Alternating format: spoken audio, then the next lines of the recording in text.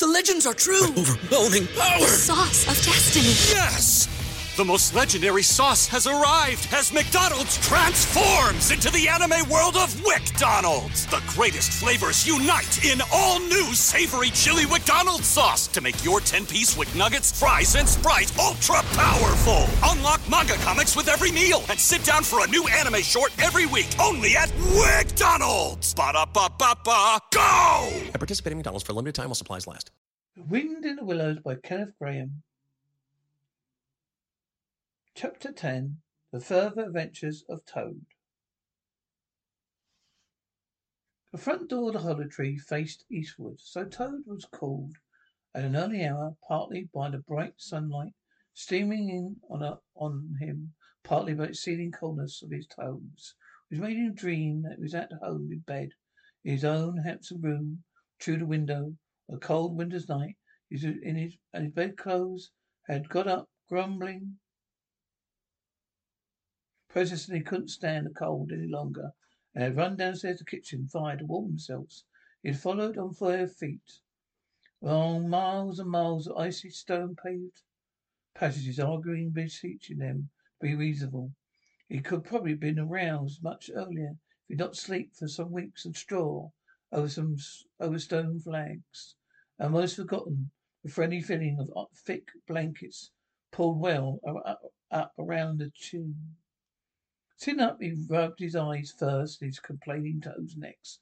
Wondered for a moment where he was, looking round for the familiar stone wall, a little barred window. Then, with a leap of heart, remembered everything. Escaped his flight, his pursuit. Remembered at first the best thing of all, that he was free. Free, the word he thought alone was worth 50 blankets. He was warm from end to end, as he thought the jolly world outside waited eagerly for him to make his triumphal entrance, ready to serve him and play up to him, anxious to help him, to keep him company, as it always had been in days of old, before misfortune fell upon him. He shook himself and combed the dry leaves out of his hair with his fingers. His toilet complete, marched forth into the comfortable morning sun, cold but confident, hungry but hopeful, all nervous terrors of yesterday dispelled, a rest and sleep, and frank and heartening sunshine. He had the world all to himself, an early summer morning. The dreary woodland, as he threaded it, was solitary and still, and green fields that seeded, and trees were his own to do. And he liked with the road itself, when he reached it, in that loneliness that was everywhere, seemed like a stray dog to be looking anxiously for the company. Toad, however, was looking for something that could talk and tell him clearly which way he ought to go. It is all very well when you have a light heart and a clear conscience and money in your pocket, and nobody scouring the country for you to drag you off to prison again. Follow where the road beckons and points, nor caring whither. Practical Toad cared very much indeed. He could have kicked the road for its helpless silence, even when every minute of importance was of importance to him. The reserved rustic road was presently joined by a shy little brother, shaped of a canal, which shook its hand and rambled along by its side in perfect confidence, but with the same tongue-tied and uncommunicative attitude towards strangers. Bother them, said Toad to himself. Whatever's anything, but anyhow, one thing's clear. They must both be coming from somewhere and going to somewhere. You can't get over that, Toad, boy. So he marched on patiently by the water's edge. Round the bend in the canal came plodding a solitary horse, stooping forward as if in anxious thought. And rope traces attached to his collar stretched a long line taut, but dripping from his side, the over part of it dripping pearly drops. Toad let the horse pass and stood waiting what the fates were sending him. A pleasant swell of quiet water, a blunt bow. A barge slid up alongside of him. The galley painted with well level. With the towing path. His sole occupant, a big stout woman wearing a linen sunbonnet, one brawny arm laid along tiller. "Oh, nice morning, madam," she remarked. "A nice morning, madam," he remarked to her. She remarked, "A nice morning, madam," she remarked to Toad. She drew up level with him. "I dare say it is, madam," responded Toad politely. He walked along the towpath abreast of her. "I dare say it's a nice morning to them that's not in sore trouble, like what I am. Here's my married daughter. She sends me off to my post to come at once, so I often comes. No knowing what may be happening or going to happen, but fearing the most was, as you will understand, madam, if your mother too, I left my business to look after her myself. I am washing and laundering line. You must know, madam. I left my young children to look after themselves, a more mischievous and troublesome set of young imps. Do this, madam. I lost all my money, lost my way. As to that, what may be happening to my married daughter, why, I don't like to think of it, madam. Where might your married daughter be living, madam? Asked the barge woman. She lives near with her, madam, replied Toad, close to a fine house called Toad Hall. That's somewheres hereabouts in these parts. Perhaps you may have heard of it. Toad Hall, why, I'm going that way myself, replied the barge woman. This canal joins the river some miles further on, a little above Toad Hall. It's an easy walk. You come along in the barge with me. I'll give you a lift. You steered the barge close to the bank, and Toad, many humble, grateful acknowledgments, stepped lightly on board and sat down with great satisfaction. Toad's luck again, thought he. I always come out on top. So you're washing business, madam, said the barge woman politely as they guided along. And a very good business you've got too, I dare say, for not making too free in saying so. Finest business in the whole country, said Toad airily. All the gentry come to me. Wouldn't to go anywhere else. If they were paid, they know me so well. You see, I understand my work thoroughly. They tend to it. All myself, washing, ironing, starching, making up fine shirts for evening wear. Everything done under my own eye. But surely you don't do all that work yourself, madam? Asked the barge girl reflectively. Oh, I have girls, said Toad lightly. 20 girls on the thereabouts. Always at work. But you know what girls are, madam. Nasty little hussies, that's what I call 'em. So do I too, said the barge woman with great heartedness. I dare say that you set yours to rights, the idle trollops, and you are very fond of watching. I love it, said Toad. I simply dote on it. Never so happy as when I have got both arms in the boat trap. But then it comes easy to me. Oh, trouble all. A real pleasure, I assure you, madam. Well, it'll be a lot meeting you, observed the barge woman thoughtfully. A regular piece of good fortune for both of us. Why, what do you mean? Said Toad nervously. Well, look at me now, replied the barge woman. I like washing too, just the same as you do. Matter for that matter, whether I like it or not. I've got to do all my own naturally, whether as I do. Now, hasn't it been of such a fellow for shirky work, being a barge to me? Never a moment do I get for seeing my own affairs. By rights he ought to be here now. He was steering and tending the horse. Though luckily the horse has sense enough to attend to himself. Instead of which he's gone off with the dog to see if he can't pick up a rabbit for dinner. Somebody says he catches me and next lot. Well, that's as may be. I don't trust him. Once he gets off that dog, who's worse than he is? But meanwhile, why am I to get on with my washing? Oh, never mind about the washing, said Toad, not liking the subject. Try and fix your mind on the rabbit. A rabbit, a nice, fat young rabbit, I'll be bound. Got any onions? I can't fix my mind on anything but my washing, said the barge woman. I wonder you be talking to can be I wonder you could be talking to rabbits with such a joyful prospect before you. There's a heap of things of mine to find in a corner of the cabin. If you could take one or two of the most necessary sort, I wouldn't venture to describe them to a lady like you. But you recognise them at glance. Put them through the wash tub as we go along. Why, it'll be a pleasure to you.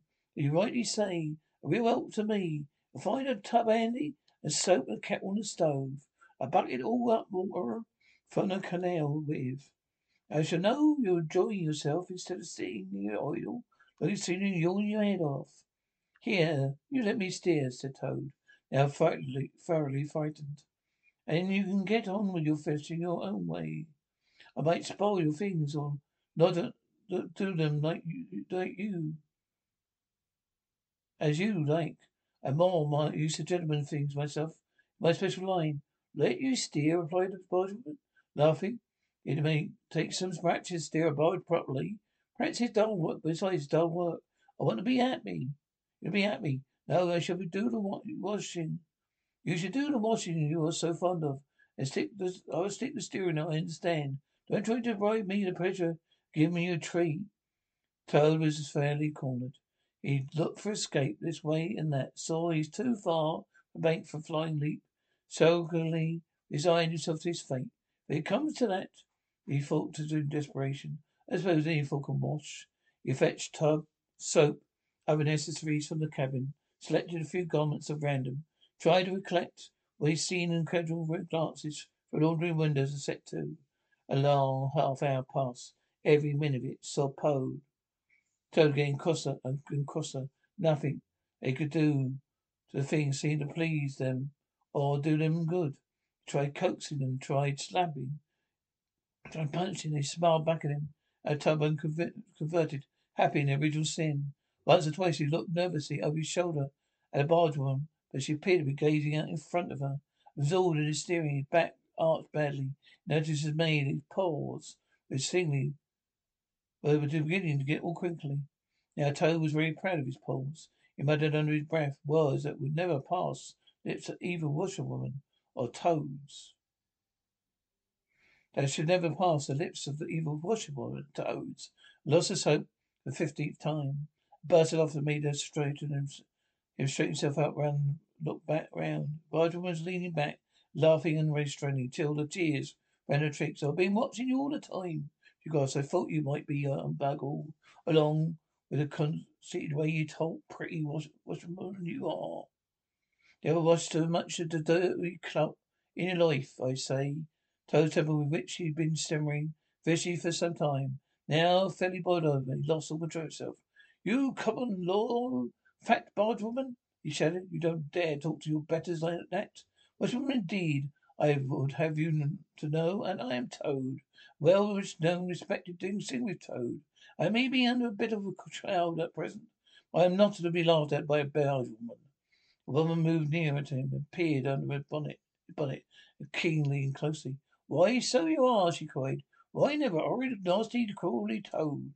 In my nice clean barge, too. Now, what that thing that I will not have. He quenched the tiller for a moment. One big mottled arm shot out and caught Toad by the foreleg, while the other gripped him fast by the hind leg. Then the world turned slightly upside down. Barge seemed to flit lightly across the sky. The wind whistled in his ears. Toad found himself flying through the air, revolving rapidly as he went. Water, when he eventually reached it with a loud splash, grew quite cold enough for his taste, though it chilled not so if quell his proud spirit, or sate the heat of his furious temper. He rose at the surface spluttering, and when he had wiped the duckweed out of his eyes, the first thing he saw was the fat bargewoman looking back at him over the stern of the retreating barge and laughing. He vowed, as he coughed and choked, to be even with her. He struck out from the shore, but the cotton ground greatly impeded his efforts, and when at length he touched land, he found it hard to climb up the steep bank unassisted. He had to take a minute or two of rest to recover his breath. Then, gathering his wet shirts well over his arms, he started to run after the barge as fast as his legs would carry him, wild with indignation, thirsting for revenge. Barberman was still laughing when he drew up level with her. Put yourself through your mangle, woman.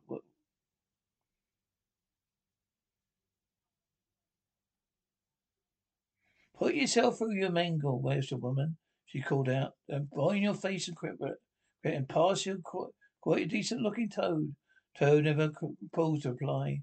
Solid revenge was what he wanted, not cheap, windy verbal triumphs. For though he had a thing or two in his mind he would have liked to say, he saw what he wanted ahead of him. Running swiftly on, he overtook the horse, and fastened the tow rope and cast off, jumping lightly on the horse's back, and urged to gallop by kicking viciously in the sides. Steered for the open country. abandoning the towpath and swinging steady down a rutty lane. Once he looked back, saw the barge had run aground. On the other side of the canal, the barge woman was distantly, wildly, and shouting, "Stop, stop! I heard the song before." That song before, said Toad, laughing as he continued to spur steed onward into its wild career. Barge was not capable of any very sustained effort. Its gallop soon subsided into a trot. It trot into an easy walk, but Toad was quite contented with this. He's knowing that he, at any rate, was moving. Barge was not. He'd quite removed his temper. Now he'd done something he thought really clever. Satisfied to jog along quietly in the sun, steering his horse along byways and by-the-paths, trying to forget how very long it was since he'd had a square meal, till the canal left him very far behind him. He travelled some miles, his horse, and he was feeling drowsy in the hot sunshine. The horse stopped, lowered his head, and began to nibble the grass. Toad, waking up, just saved himself from the falling off by an effort. He looked about him, found he was a wide common, studded with patches of gorse and brambles far as he could see. Near him stood a dingy gypsy caravan. Besides, a man was sitting on a bucket, turned upside down, very busy smoking, staring into the wide world. Fire of sticks was burning near by, and over fire hung an iron pot. Out of that pot came full bubblings and gurglings, and a vague, suggestive steaminess. Also smells, warm, rich, and varied smells. They twinned and twisted and wreathed themselves, lasting to one complete, voluptuous, perfect smell that seemed like the very soul of nature taking form and appearing to a child, true goddess and mother, solace and comfort. Toad now knew well he had not been really hungry before. What he had felt earlier in the day been a mere trifling qualm.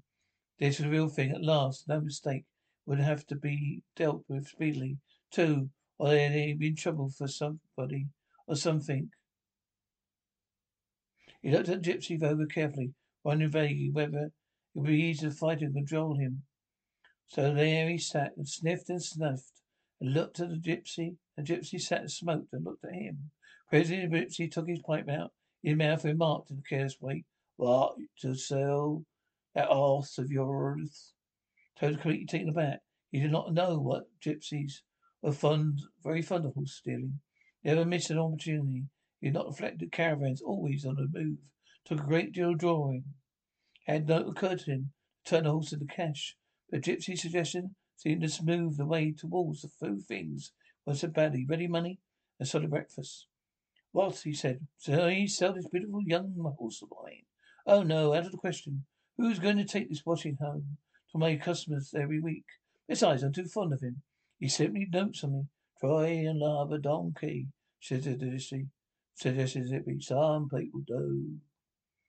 "You don't seem to see," continued Toad, "that this fine horse of mine is a cut above them altogether. He's a Ruddles. He's partly not the part you see, of course. Another part. He'd been prize hackney too in his time. And that was the time before you knew him. You can still tell it in him on a glance.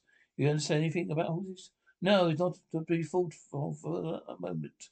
"All the same, how much might you be supposed to offer me this brutal young horse of mine?" Gypsy looked over the horse over. He looked over Toad over with equal care, and looked at the horse again, shedding a leg. He said briefly, turned away. Continued to smoke and tried to stare wide world out of contentance. "A shilling a leg?" Told. "If you please, I must take a little time to work it out. See, just come to." Climbed down his horse and left it to graze, and sat down by the gypsy and did sums on his finger. At last he said, "A shilling a leg.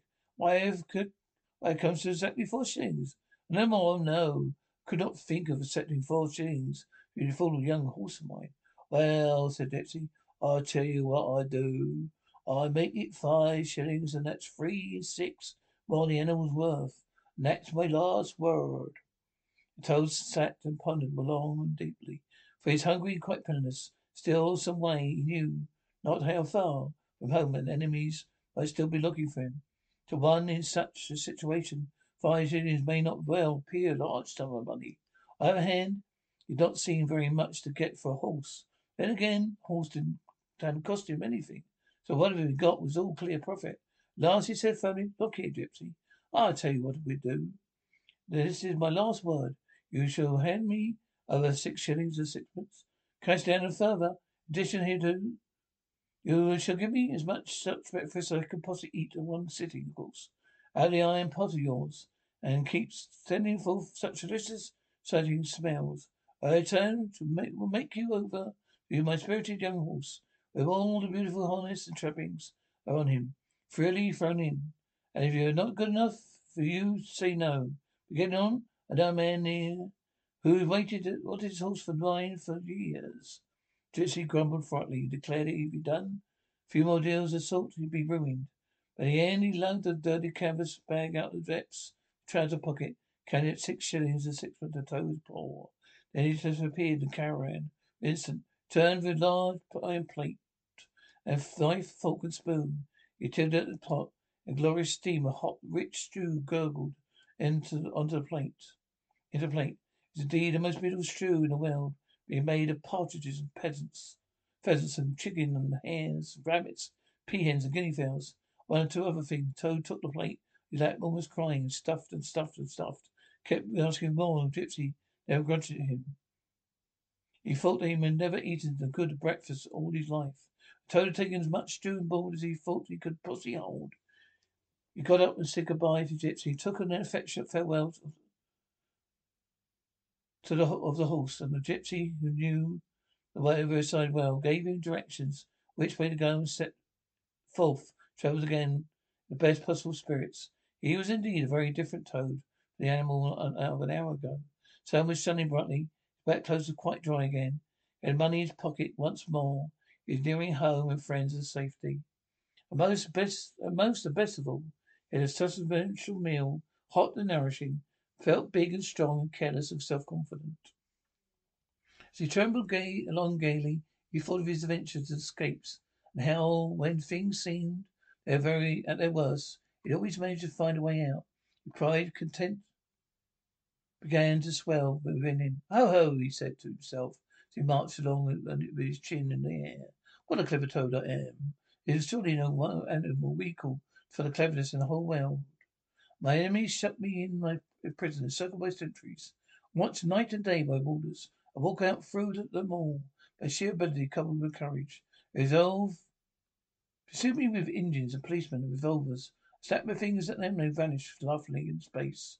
Unfortunately thrown into this canal by a woman. Fact of body and very evil-minded. What of it? I swam ashore, seized the horse, I rode off in triumph. So I sell the horse for a whole pocketful of money. An excellent breakfast. Ho, ho, I am Toad, handsome and popular. The successful Toad. He got so puffed up with content, he made up a song as he walked in praise of himself, sang in the top of his voice. There was no one to hear it but him. Perhaps the most conceited song that any animal ever composed. The world has held great heroes, as her history books have showed, but never a name to go down to fame compared to that of Toad. The clever men of Oxford know all there is to be known, but none of them know half as much as intelligent Mr. Toad. The animals sat in the ark and cried, their tears and torrents flowed. Who was it said? They lay in the head, encouraging Mr. Toad. The army all saluted. They marched along the road. Was it the King or Kissington? No, it's Mr. Toad. The Queen and her ladies waiting. Sat in the window and stewed.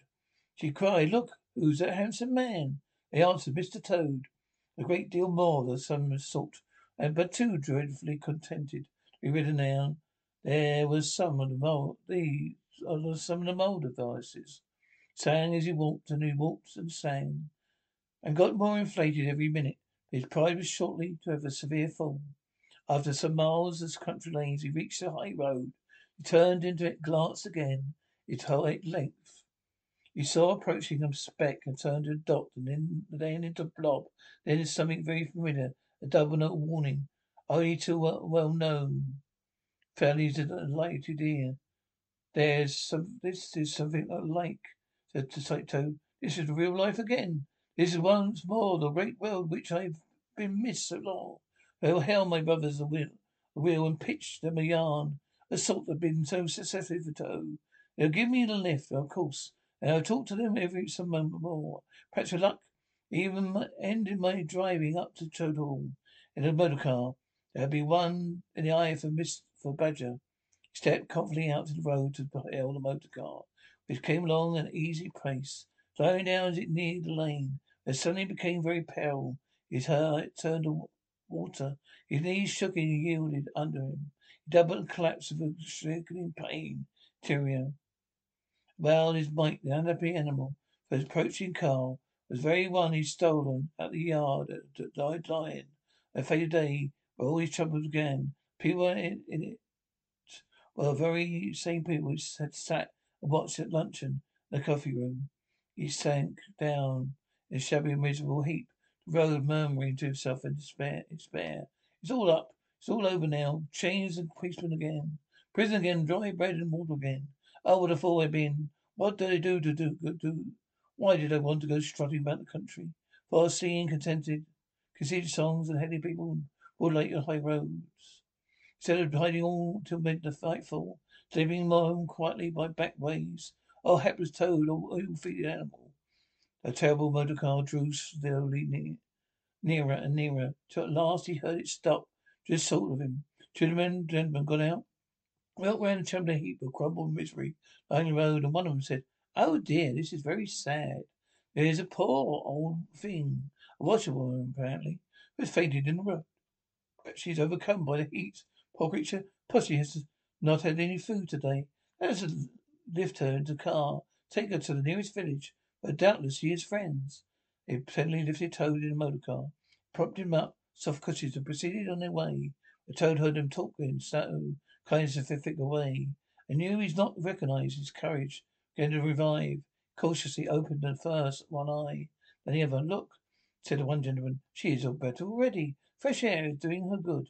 How do you feel, madam?" "Thank you kindly, sir," said Toad with a feeble voice. "I feel a great deal better." "That's right," said the gentleman. "Now keep quite still. Above all, don't try to talk." "I won't," said Toad. "I'm only thinking I might sit on the front seat there beside the driver, where I could get the fresh air full in my face. I should soon be all right again." "What a very sensible woman," said the gentleman. "Of course you shall." So they carefully helped Toad up to the front seat beside the driver, and on they went again. Toad was almost beside himself by now. He sat up, looked about him, and tried to beat down the tremors and yearnings, old cravings that rose up, beset him, and took possession of him entirely. He fated himself. "While I strive, I struggle." He turned to the driver at his side. "Please, sir," he said, "I wish you could kindly let me try and drive the car for a little. Been watching you carefully. It looks so easy and so interesting. I should like to be able to tell my friends at once I'd driven a motor car." The driver laughed at proposal. Suddenly the gentleman inquired what the matter was. When he heard, he said to Toad Delight, "Bravo, madam. I like your spirit. Let's have a try and look after her. She won't do any harm." Toad eagerly scrambled to the vacated by the driver, took the steering wheel in hands, listened with affected humanity to instructions given him, set the car in motion very slowly and carefully at first, for he was determined to be prudent. The gentlemen beheld, clapped their hands and applauded. Toad heard them saying, "How does she do it? Fancy a washerwoman driving a car as well as that." First time Toad went a little faster, and faster still, faster. The gentleman called out warningly, "Be careful, washerwoman." This annoyed him. He began to lose his head. Driver turned to interfere. He pinned him down in his seat with one elbow and put on full speed. A rush of air in his face, hum of the engines, a light jump of the car beneath him. It was Tox's weak brain. Washerwoman indeed. Said recklessly, "Ho ho, I am Toad, a motor car snatcher, the terrorism breaker. The Toad always escapes. Sit still. You shall know the driving really is. You are in the hands of famous and skillful, entirely fearless Toad." Cry of horror. The whole party rose, flung themselves on him. "Seize him," they cried. "Seize the Toad. That wicked animal stole our motor car. Bind him, chain him, drag him to the nearest police station. Down with the desperate and dangerous Toad." Alas, they should have thought. They ought to have been more prudent. They should have remembered to stop the motor car somehow by playing these pranks of that sort. They half turned the wheel. The Toad sent the car crashing along ledge that ran along the roadside. On my band of Von shock, wheels of the car were churning up thick mud of a horse pond. Toad found himself flying for the air, strong upward rush and delicate curve of a swallow. He loved the motion. Like the motion, he was just beginning to wonder whether he would go on until he developed wings, turned a toad bird. He landed in his back with a thump and soft grass of a meadow. Sitting up, he could just see the motor car and the pond nearly submerged. Gentleman and driver, encumbered by long coats, were floundering helplessly in the water. He picked himself up quite rapidly, so running cross country as hard as he could, scrambling through hedges, jumping ditches, pounding across fields, till he's breathless and weary, and had to settle down into an easy walk. When he was covered with breath somewhat, he was able to think calmly, beginning to giggle. And from giggling he took to laughing. He laughed till he had to sit down under a hedge. Ho ho, he cried in ecstasies of self-admiration. Admiration. Toad again, Toad as usual. Comes up to the top. Who was it got to the lift? Who managed to get on front seat for the sake of fresh air? Who said them to letting him see if he could drive? Who landed them all in the horse pond? Who escaped throwing gallantly unscathed for the air? Leaving the narrow-minded, grudging, timid excursionists in the mud, where they should rightly be. By Toad, of course, clever Toad. Great, good Toad. Then he burst into song again, chanted with uplifted voice. The motor car went boop, boop, boop as he raced along the road. Who was it steered into the pond? Ingenious Mr. Toad. Oh, how clever I am, how clever, how very clever. A slight noise and distance held and made him turn his head. Look, oh horror of misery, despair. At 2 fields off, a chauffeur in his leather crates and 2 large rural policemen were visible, running towards him as hard as they could go. Poor Toad sprang to his feet and pelted away. Again, his heart in his mouth. Oh my! He gasped as he panted along. What an ass I am! What a conceited, heedless ass! Dragging again, shouting and singing songs again, singing and grasping again. Oh my, oh my, oh my! He glanced back and saw dismay of gaining him. On he ran desperately, but kept looking back. He saw they still gained steadily. He did his best, but he was a fat animal. His legs were short. They gained. He'd hear them close behind him now. Ceasing to heed where he was going, he struggled on wildly, looking back over his shoulder and now triumphant Emily. Then the earth failed under his feet. He grasped at the air, splash. He found himself head over ears in deep water, rapid water. Water bore him along with a force he could not contend with. He knew that he was in very panic. He ran straight into the river, rose to the surface, tried to grasp the reeds and rushes that grew along the water's edge, close on the bank. But the very scream was so strong it tore them out of his fingers, out of his hands. Oh my, gasped poor Toad. If ever I still the motor car again, if I would sing again conceit songs. And well, he went, and came up breathless and spluttering. Presently he saw when he approached a big bark hole in the bank, just above his head as the stream bore him past. He reached up a pole, caught hold of the edge, and held on. And slowly, with difficulty, drew himself up out of the water. So at last he was able to rest his elbows on the edge of the hole. There he remained for some minutes, puffing and panting, for he was quite exhausted. As he sighed and blew and stared before him to dark holes, some bright small things shone and twinkled in its depths, moving towards him. As he approached, a face grew up gradually round it. It was a familiar face, brown and small, with whiskers, grave and round, with neat ears and silky hair. It was the water rat.